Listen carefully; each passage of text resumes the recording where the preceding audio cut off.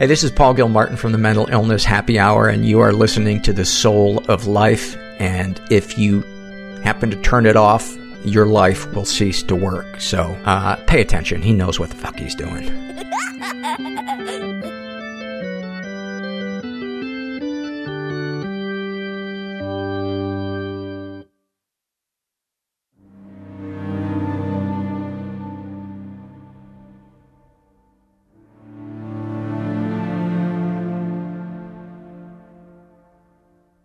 When you walk into the National Geographic Visitor Center on the south rim of the Grand Canyon, you're greeted by an immense map of the Grand Canyon. That's John Annerino's map. I actually did it by hand on a huge USGS topographical map. It's probably 4 feet by 5 feet, and I had my Post-its on it where the photos went. He said, let's publish this. And it went from the magazine to the visitor center. John Annerino is a legendary photographer and adventure author whose photographic works have appeared in Time and Life magazines, the New York Times, National Geographic Adventure, and Scientific American, among many others. I became a Colorado River boatman. I was taught by a boatwoman how to row the Grand Canyon of the Colorado River, to go with the flow. Where's the current? What's the current going to do? What if you're not where you think you're going to be? What are you going to do next? John and I speak today about the highlights in his long and distinguished career, but we also talk about some of the rough, difficult paths, some nearly costing his limb or life, and how a tortured path can sometimes lead to spectacular vista and the recovery of our spirit. It was about a nearly fatal fall, rock climbing. I fell, and the bottom of my left foot was facing me. The orthopedic surgeon looked at it, he shook his head and says, it's got to come off. John's not a person who likes to be in the spotlight and only agreed to speak with me off camera. We talk about his grueling turnaround from near amputee to desert ultramarathoner, touched on in a book every distance runner should have on their shelf, his 1992 Running Wild. I was running at the time to train about 300 miles a month, sometimes 400. That's not a lot. Annerino is believed to have run the longest wilderness ultramarathon ever, covering 750 miles of daunting Arizona wilderness from Mexico to Utah. He shares his love of nature, the story of native people's travel through it, and his stunning photography from decades of finding the perfect exposure for the most remote and most beautiful and rugged landscapes and its inhabitants. The sunrise squeaked through, and there was one photograph, and the lights were turned off afterward. Welcome to Season 3 of The Soul of Life. I'm Keith Miller, and this is Episode 1, John Annerino and America's Outback.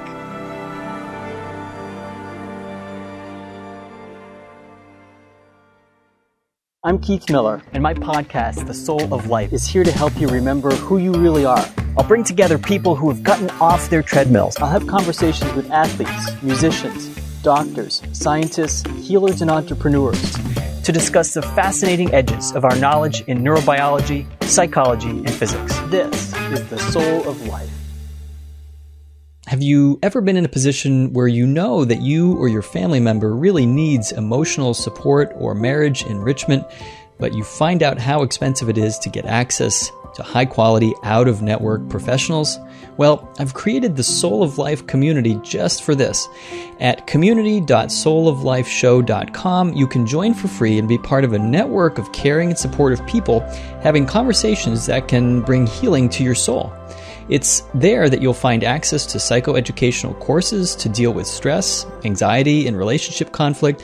For example, right now I'm offering a 7-week immersive course for couples called Mindful Marriage that walks people through a mindfulness-based stress reduction curriculum I designed that really gives couples in conflict a map towards stability, trust, and deeper intimacy. Just go to community.souloflifeshow.com, check out the courses, and join for free to be part of the Soul of Life community of learners and soul seekers. John Annerino is a photographer, author, and adventure author of books, photographic essays, and calendars of the American West and Old Mexico. His work has appeared in Time, Life, the New York Times, National Geographic Adventure, Scientific American, Arizona Highways, Unknown Mexico, and the best-selling book America 24/7, Extraordinary Images of one American week. His illustrated map, The Grand Canyon Explored, is on display at the Grand Canyon National Geographic Visitor Center. John has dedicated his life to photographing, researching, and writing about endangered landscapes, native peoples, Western cowboys, Spanish traditions, and the trilingual borderlands. In his quest to explore the Great Southwest and the Grand Canyon's mythic landscapes and secret places by foot, raft, rope, camera, and probably lots of other ways. In the deserts, John has climbed hallowed peaks, rafted wild and scenic rivers, traversed deep chasms and painted deserts, and traced ancient Indian, missionary, and pioneer trails on foot. His award-winning books in photography include National Geographic Adventure, Sierra Club's Canyons of the Southwest, and In the Chasms of Water, Stone, and Light, among other distinguished publications. Well known for his fleet-footed explorations and adventures, John is believed to have run the longest wilderness ultramarathon ever, covering 750 miles of daunting Arizona wilderness from Mexico to Utah. John, it's great to hear your voice. How are you doing today? Excellent. Thank you very much. It's a nice, balmy day in the Sonoran Desert of Arizona. It's going to be a mid-90s with a cool breeze. Somebody won't acknowledge that that's a cool breeze, but if you're acclimated, that's relatively cool. It's all what you're used to, isn't it? What you acclimate yourself to. Right. I'm excited to speak with you because, as I shared with you, your book here, I'm holding in my hand, Hiking the Grand Canyon, a detailed guide to more than 100 trails, which I understand is now in the 5th edition. I'm holding the 4th edition here. The 5th edition, actually. 5th? Oh, this is the 5th? Correct. Yeah.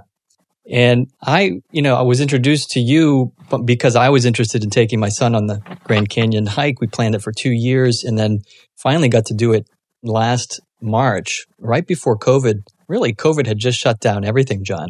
And yet we had this trip planned, as I'm sure you can relate. When you have your sights set on something and everything's packed and you've trained, we wanted to go. So we got into a plane and we didn't know if we were going to come back. While we were hiking, we hiked rim to rim to rim, about 42 miles down and back over 5 days. We were just glad to see airplanes. We wanted a plane back. We didn't want to have to drive back. So your book has helped probably thousands of people navigate America's Southwest and other places, the Grand Canyon especially. I'm curious, you have a new book coming out, America's Outback, An Odyssey Through the Great Southwest, that I was privileged to take a look at. Tell me about that work and the journey you went on to create that new adventure. America's Outback features and documents land what I call off the grid, in the back of beyond. It is far from civilization and heavily trod nature trails that you can get. And it highlights those the remotest places that I've been in the Great Southwest, including the United States and Mexico. You've done a lot of adventure and a lot of it on foot yourself. How do you find yourself on some of these trails? How do you organize some of your planning, where you want to go? Research, go into the library, look at the maps,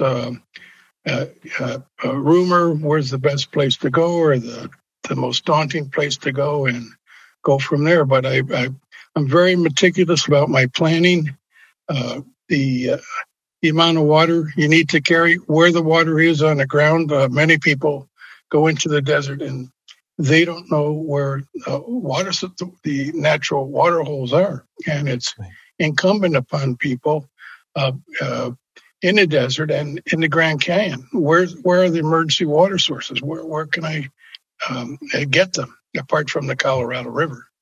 Right, which can take a day to let settle and then possibly clog up all of your filters.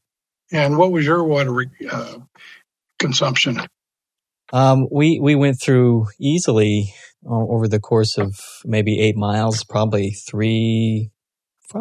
close to 4 liters. And but the temperatures were nice, John. It was, cold at the top. We went through a snowstorm in Sedona on our way and walked down in yak tracks because of the ice and snow, and it was probably 31 degrees. Get down to Indian Garden and it's, 60s, Correct. and then by the time we're in the box, it's 70s. That's in March. Now how hot does the box, which is the inner canyon on the corridor route, how hot does that get during July, for example? You're looking at a couple of factors. Maybe the air temperature is 110 degrees. You have the refracted heat off the Vishnu schist walls. The ground temperature can reach a scorching 140 to 160 degrees. And also the radiation of the sun on, say, for example, an uncovered head or neck. So they're all factors that tend to wear down people very quickly. And you like to get to these remote exposures. Why is that? Well, number one, generally nobody has been there before or photographed the area. It's a extremely unique point of view. And, to be the first or the second or the third to photograph these extraordinary landscapes from an aerial or a raptor's point of view. One of my favorites in your book is, as the caption reads, the first light washing across the mesas and spires of what Navajo traditionalists call clearings among the rocks in Monument Valley. In that instance in the Monument Valley, I had waited, I think, 5 days for the weather to turn, and I was already set up at the scenic location I wanted to photograph, and the light was absolutely abysmal. And the sunrise squeaked through, and there was one photograph, and the lights were turned off afterward. You had your little window of chance to grab it. It was maybe 20 seconds. Wow. Yeah. And you're in the right place at the right time. You put yourself in these places. Well, you have to actually study where you want to go, where the best photo spots are, apart from the really remote locations, and be there before sunrise and stay there until after sunset. And in your relationship to the land, I'm curious about, John, your study of ancient lands and the ancient peoples, what that has taught you about our place in the world, our relationship to it. I've always been concerned when traveling, whether it's in the United States or Mexico, that the indigenous names of the different landmarks, springs, creeks, shrines, they've been largely erased from the landscape, or they've been forgotten, or they've been anglicized. And so I made a concerted effort. I make a concerted effort to wherever I'd like to travel. What did this particular indigenous tribe, indigenous people, how did they view the landscape? What were their names? What were the translations? Why isn't that on a map? Why don't people write about that? That's kind of a specialty of mine. That I'm proud that I can gather that information and disseminate it for the public. Tell me a little bit about how your adventure photography and your art became your passion and profession. What did you always know you wanted to do photography? No, I didn't. And I was an outdoor educator for 3 or 4 years, and I led hundreds of students across the stunning landscapes of the great Southwest, Arizona in particular at the time. And I always had a camera dangling around my neck, my faithful Nikon, as some people call it.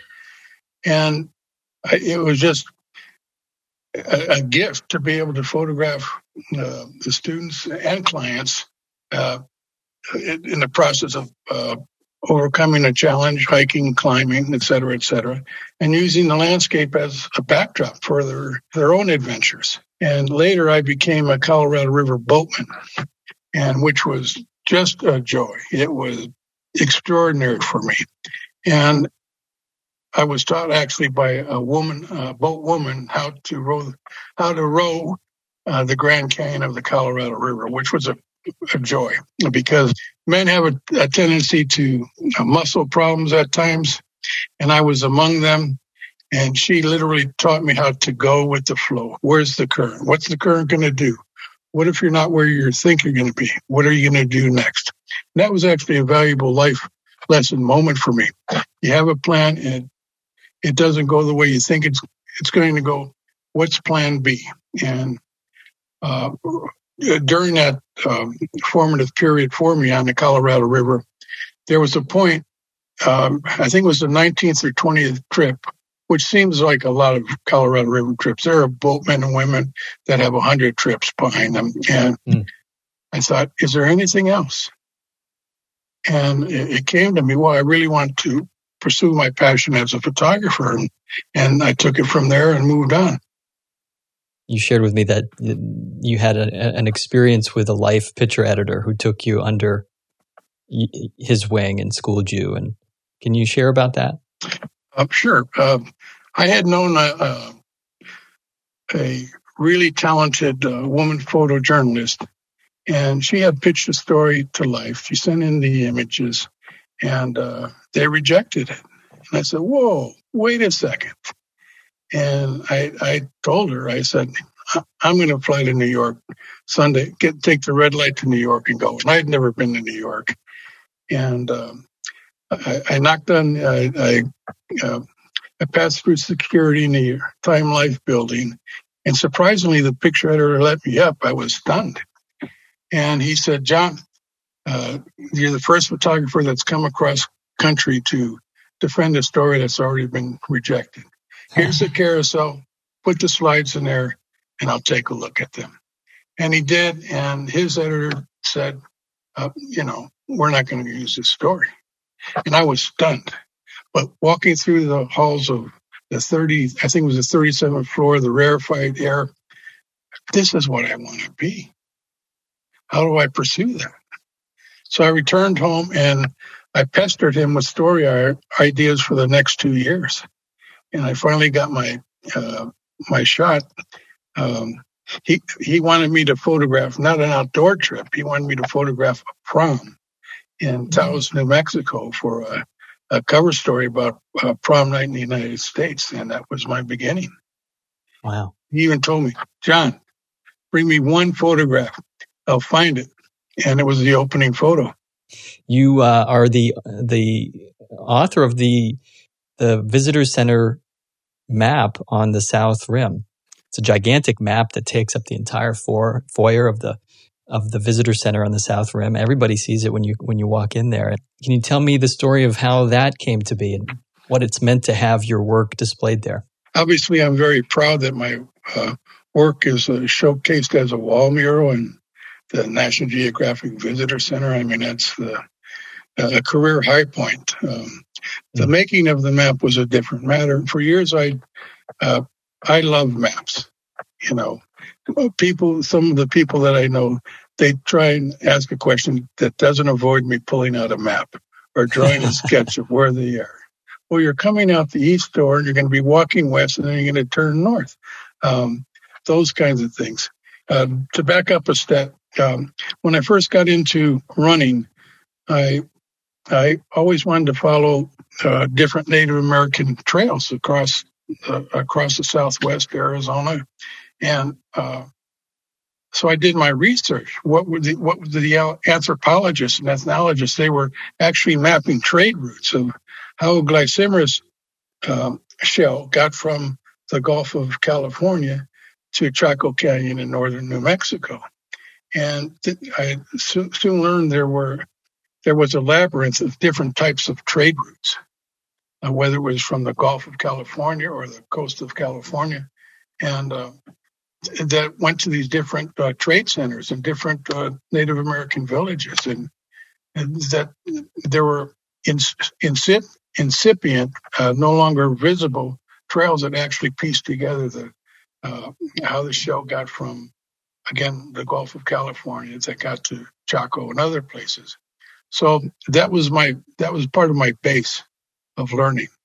After that, I focused on the Grand Canyon and the trails. For example, many of the trails in the Grand Canyon, they were first used by ancestral Puebloans, the Navajo, the Hopi, Paiute, and they were later forged into a mule or a burro type trail by the Grand Canyon's prospectors and miners and later tourists. And so I started to piece together those trails, the explorations of people like photographer John K. Hillers, who was with the John Wesley Powell's Second Colorado River Expedition.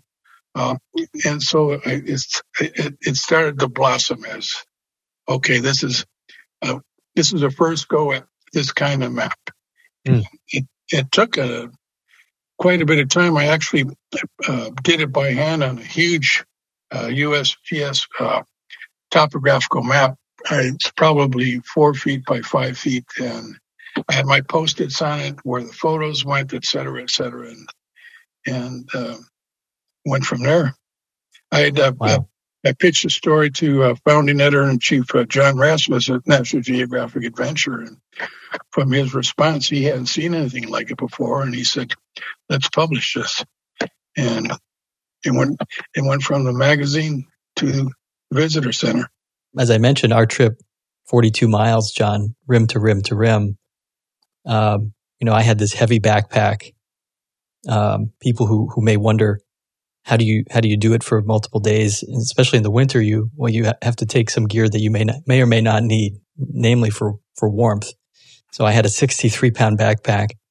My son was with me, and his backpack, he was 13 at the time, 14. This was a lot lighter. But we're going along, and the most memorable part of that, John, was laying under the stars at Phantom Ranch or Cottonwood Campground, and the of course the narrowness that you see, you don't get to see the whole horizon because it's just a window above the canyon that you're looking straight up. But the brightness of those stars was something I'll never forget. We took 2 books with us. Well, was that technically on my Kindle, so I probably took about 500 books with me. But the 2 that I was reading one was by a geologist named Marcia Bjornerud, and I interviewed her in an earlier podcast that a lot of people may appreciate as we're speaking about the Grand Canyon. Her book was called Timefulness. And the other was The Emerald Mile, which is one of my favorite books. It's a breathtaking parallel account of the legendary speed record. It's really 2 accounts. It's an account of this speed record in the history of these wooden dories and the oars, men and women rowing down the Colorado's rapids. But during the flood, this flood overwhelmed the Glen Canyon Dam and practically breached it. And simultaneously, the book talks about the water the movement of the U.S. Department of Interior to put dams on every damn near navigable waterway, and that was happening in the 60s, 70s, 80s. And in the environmental movement that sprung up to oppose it and to save what we now have in some of the parts of the Grand Canyon. But it talks about a man named Kenton Grua. He was one of the guides, and he was known, I suppose it was affectionately, as the Factor. People talked about him correct as having such intense energy, and he would actually run these routes. You're quite a trailblazer on foot as well. Your book is Running Wild, an extraordinary adventure from the spiritual world of running. So you actually ran some of the routes, perhaps, that someone like Kenton Grua might have been running. Can you tell us about Running Wild in that book, 1992? Please take the time now to subscribe to The Soul of Life wherever you're listening. Give it a thumbs up or write a positive review. It was about a nearly fatal fall, rock climbing on rotten rock. A handhold pulled off. I fell. I think it was 40 feet. And the next thing I knew, I was swinging from the rope. My belayer held me securely. And the bottom of my left foot was facing me. And this isn't good. And I said to my climbing partner, lower me down carefully. He called in an ambulance. They wheeled me into the ER. The orthopedic surgeon looked at it. He shook his head and says, it's got to come off. And I passed out. Fortunately, my mother was there, and she wouldn't have it. And I came to a little while later, and the orthopedic surgeon and 3 other people. The orthopedic surgeon, he was a big man, and he was on one side, and 3 other assistants were on my feet, and they had to pull my leg to reduce the ankle. Yeah, and it was just horrifying. And at the time, I was targeted on becoming a Himalayan climber, and they released me from the hospital, still trying to plead with me. Let's just take the foot off. And I thought, wait a second, I only got 2 of these. Yeah. And it's not going to, like a lizard's tail, it's going to grow back. So I endured, I think, 6 to 8 months of crutching and crawling on my hands and knees in my apartment, trying to overcome the enormous pain. And I didn't take the drugs that they prescribed. I wanted, they gave me some type of painkillers in the hospital, and that didn't take away the pain. Well, okay, now I'm numb, but it still hurts like hell. After about 8 months of that, I made it a goal that I was going to crutch up a local peak. At the time it was called Squaw Peak, which is a derogatory name, and it's now called Piestewa Peak after a famous Hopi woman soldier. And I set my goal to crutch to the top of the mountain, and it was no easy deal. And I don't know how long it took me, but I finally made it to the top. And I could see the horizon of the Valley of the Sun and all the mountains I'd hiked on before. I said, this is it. I'm going to get this done. And I don't have the exact timeline for me, but after about a year and a half, I started slowly jogging. And I went further and further. And I was out on the Pima, now called the Akinola-Autumn reservation, and that's where I ran day in and day out. And the more I ran, the better it got. And I went in for a checkup, and the docs couldn't believe it. Hey, where's that foot we wanted to cut off? Well, here it is, doc. So, and one thing proceeded to the next. I started running the trails that I had taken my students down, and then kept expanding my horizons. And these were long runs. They became long runs because I wanted to actually run some of the indigenous trails in Arizona and California and northern Sonora to immerse myself in the landscape and the spirit of the people who first lived and traveled there. I was running at the time to train about 300 miles a month, sometimes 400. That's not a lot. And it's almost a full-time occupation. And so I went back to study the Grand Canyon on a map, and I did what I call pre-visualization. Okay, where are you going to go? Well, I'm going to go from the North Rim down the Nankoweap, very dangerous trail, Nankoweap Trail, across the Butte Fault, which was pioneered by cattlemen and horse thieves earlier. So I divided the Grand Canyon into sections, and this run was within the boundaries of the original national park, the Grand Canyon National Park boundaries. And I segmented the Grand Canyon. How would Himalayan climbers view the problem? And there was, in the early days, they always called a route up a mountain the problem. How do we get up the northeast ridge of Everest? Well, that's the problem. They view the canyons of the Southwest as inverted mountain ranges.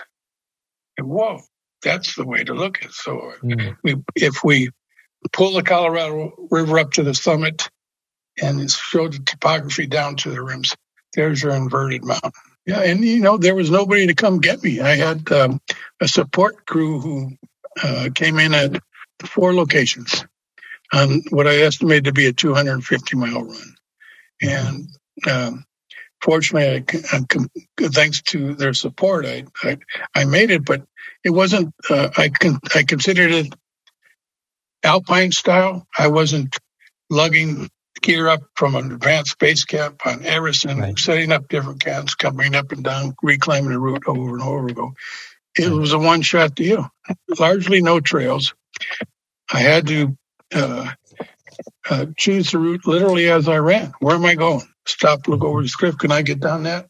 I'll try it, kind of thing. Yeah, people really should get the book, Hiking the Grand Canyon, detailed guide, more than 100 trails. There's a lot of books about, a lot of guidebooks on the Grand Canyon, and yours is one of the most prominent, I think, and covers a great deal of not just the routes, but the history. And I think that's important for us to know as we're going out. Where are we actually going? Where did Native Americans travel through the Grand Canyon? And for each one of those trails or routes, I could place Paiute, Hopi, Havasupai, Navajo, Dene, where they actually traveled in the Grand Canyon, why they traveled there, what they call it, what was the name, what were the names, how are they translated? And that was really my mission, that, okay, this is pulling back the curtain, that so long, I think especially the Grand Canyon and other national parks, they're really anglicized. And it's a lost knowledge that nobody knows. And that's what I was trying to unveil. And I think I came close to unveiling the lost or hidden knowledge of Native peoples in the Grand Canyon. Not only that, John, but what you call the biogeography, the life zones of the Grand Canyon, the flora and the fauna, what people can expect. I mean, there's so much life in the desert. Can I ask you a question? Yeah. You jumped in Bright Angel Creek in January. Yeah. You did? Oh, yeah. Good for you. Oh, yeah. We had just done, I think it was about 14 miles from Cottonwood up to the North Rim and then back. It was probably about 7 up and 7 down. And, I didn't take enough fuel, John. So when I was getting up to the top, and of course we got into snow, and, some of our snowshoe, these things called yak tracks, one of them came undone and almost made me go head over down the trail because it's this wire sticking out of my boot. And so I just wanted to collapse and lay down. At one point, I didn't have enough energy. So that's what my advice. We took lighter packs because we were going up and down back to our camp. By the time I got back to Cottonwood, we made it in time. The sun was still out. I said, I've got about 30 minutes. That sun is right on and of course we're right next to the Bright Angel Creek, and this is meltwater coming right down. And yeah, I said to my son, let's do it. So we both jumped in, and I tell you, it's great for swelling.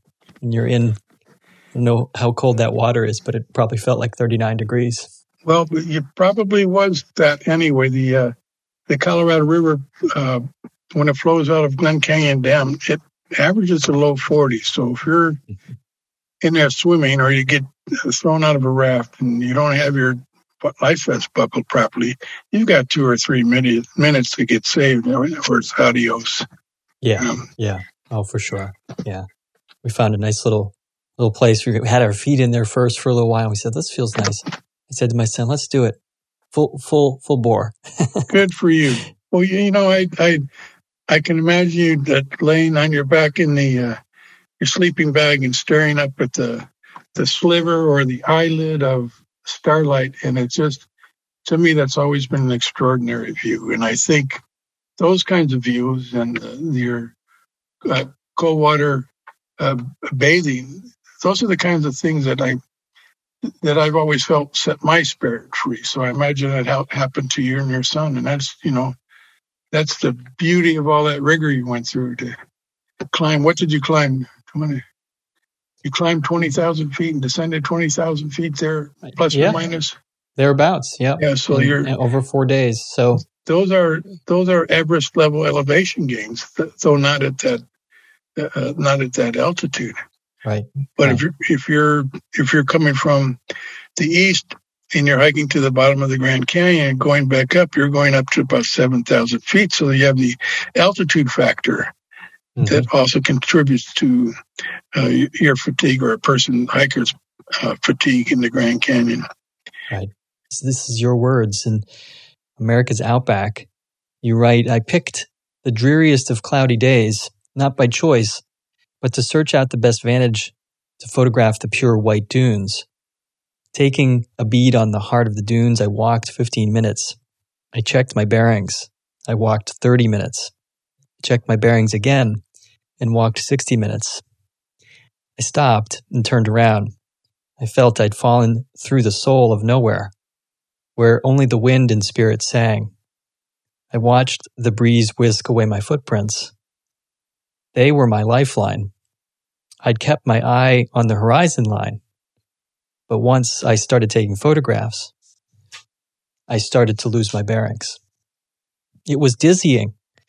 I reoriented a distant peak over my left shoulder and trudged north through the dunes until I reached the park road 2 hours later.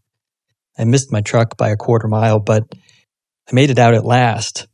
I could have gone in another direction, and then where would I have ended up?